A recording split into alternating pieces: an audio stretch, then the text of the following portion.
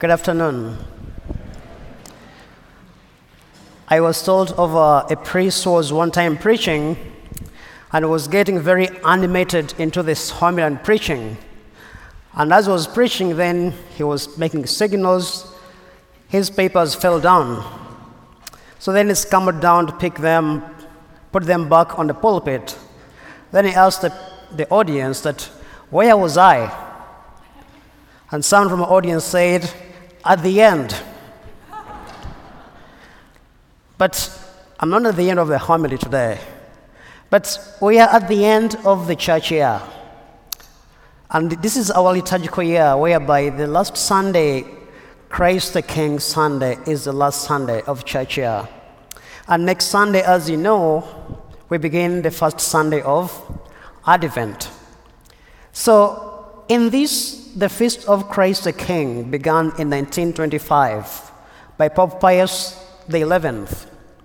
After spending time reflecting upon how the kings and the rulers used their power, and that was contrary to what the gospel teaches about the kingdom of God.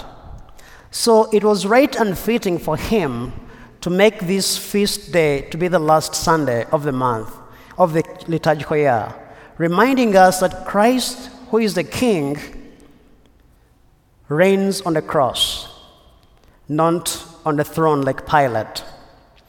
So as we come to celebrate this feast of Christ the King, it's asking us to think of the power that God has given us and how we are using it. Are we using it to build the kingdom or to dominate? Are we using it to protect or to abuse? So it's a very clear question he's asking us today, that what is going on within you? So as we come to worship God this Sunday, we ask ourselves the question. The theme of kingship is very strong, but it's very hard to find someone describing Jesus as a king. Someone is going to tell you, well, he was born in a manger. Yeah. A true king, what happens? Is always the center of civic life, is the center of all decisions, life and death. And that's how it used to be. That when Jesus is compared to a king, he's telling them, yes, I am a king, but my kingdom is opposed to this kingdom. It's a kingdom of love, kingdom of justice, kingdom of peace. So having all that in mind, we ask ourselves the question, how does God want his kingdom to be done, to be revealed? That's what we pray every Sunday. Every Sunday, we say, let your kingdom come. We're searching for that kingdom to be revealed here on earth.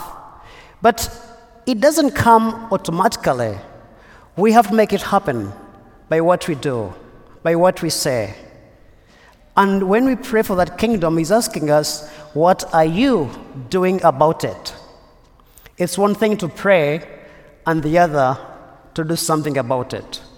So when Jesus says, I am a king, but not this kind of king, reminds us when the Israelites came from Egypt, they asked for a king in the book of Samuel. And God told them, you don't need a king. They said, we'll have a king to be like other nations. But by then, they were denying God because God was their king. He said, okay, I'm going to give you a king, but there are consequences. Your daughters will be married by the king. Your sons will be taken to war and they fight.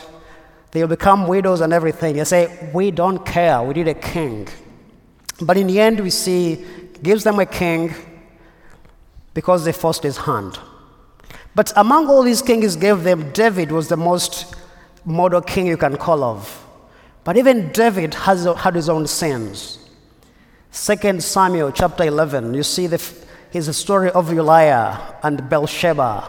The sin of adultery comes in. The sin of murder comes in because it's absolute. So that is power which was unchecked.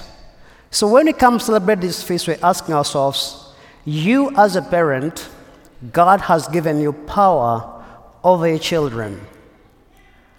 Grandparents, yes, you have the same power over grandchildren and your children. And how are you using that power? Do you use it to build or to dominate?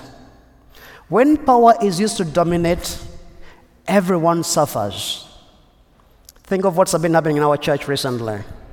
That power was used badly, and we've been suffering.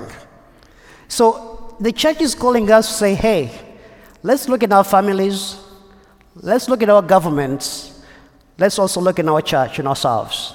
How are we using God's power? The first thing to do is to search the truth. No one has absolute truth apart from Christ. That's why you say, we belong to the kingdom of truth. We don't possess it. He possesses it. But we belong to this kingdom. But when we try to search for truth, we allow God to come in and use us. We allow God to reveal His mysteries to us. And the truth of God's kingdom is the will of God in your life. That's the truth. When Jesus is asked, He says, I did not come to do my will, but the will of the one who sent me. That's the will of God. So we live in a world telling us you can do anything you want. Good luck with that.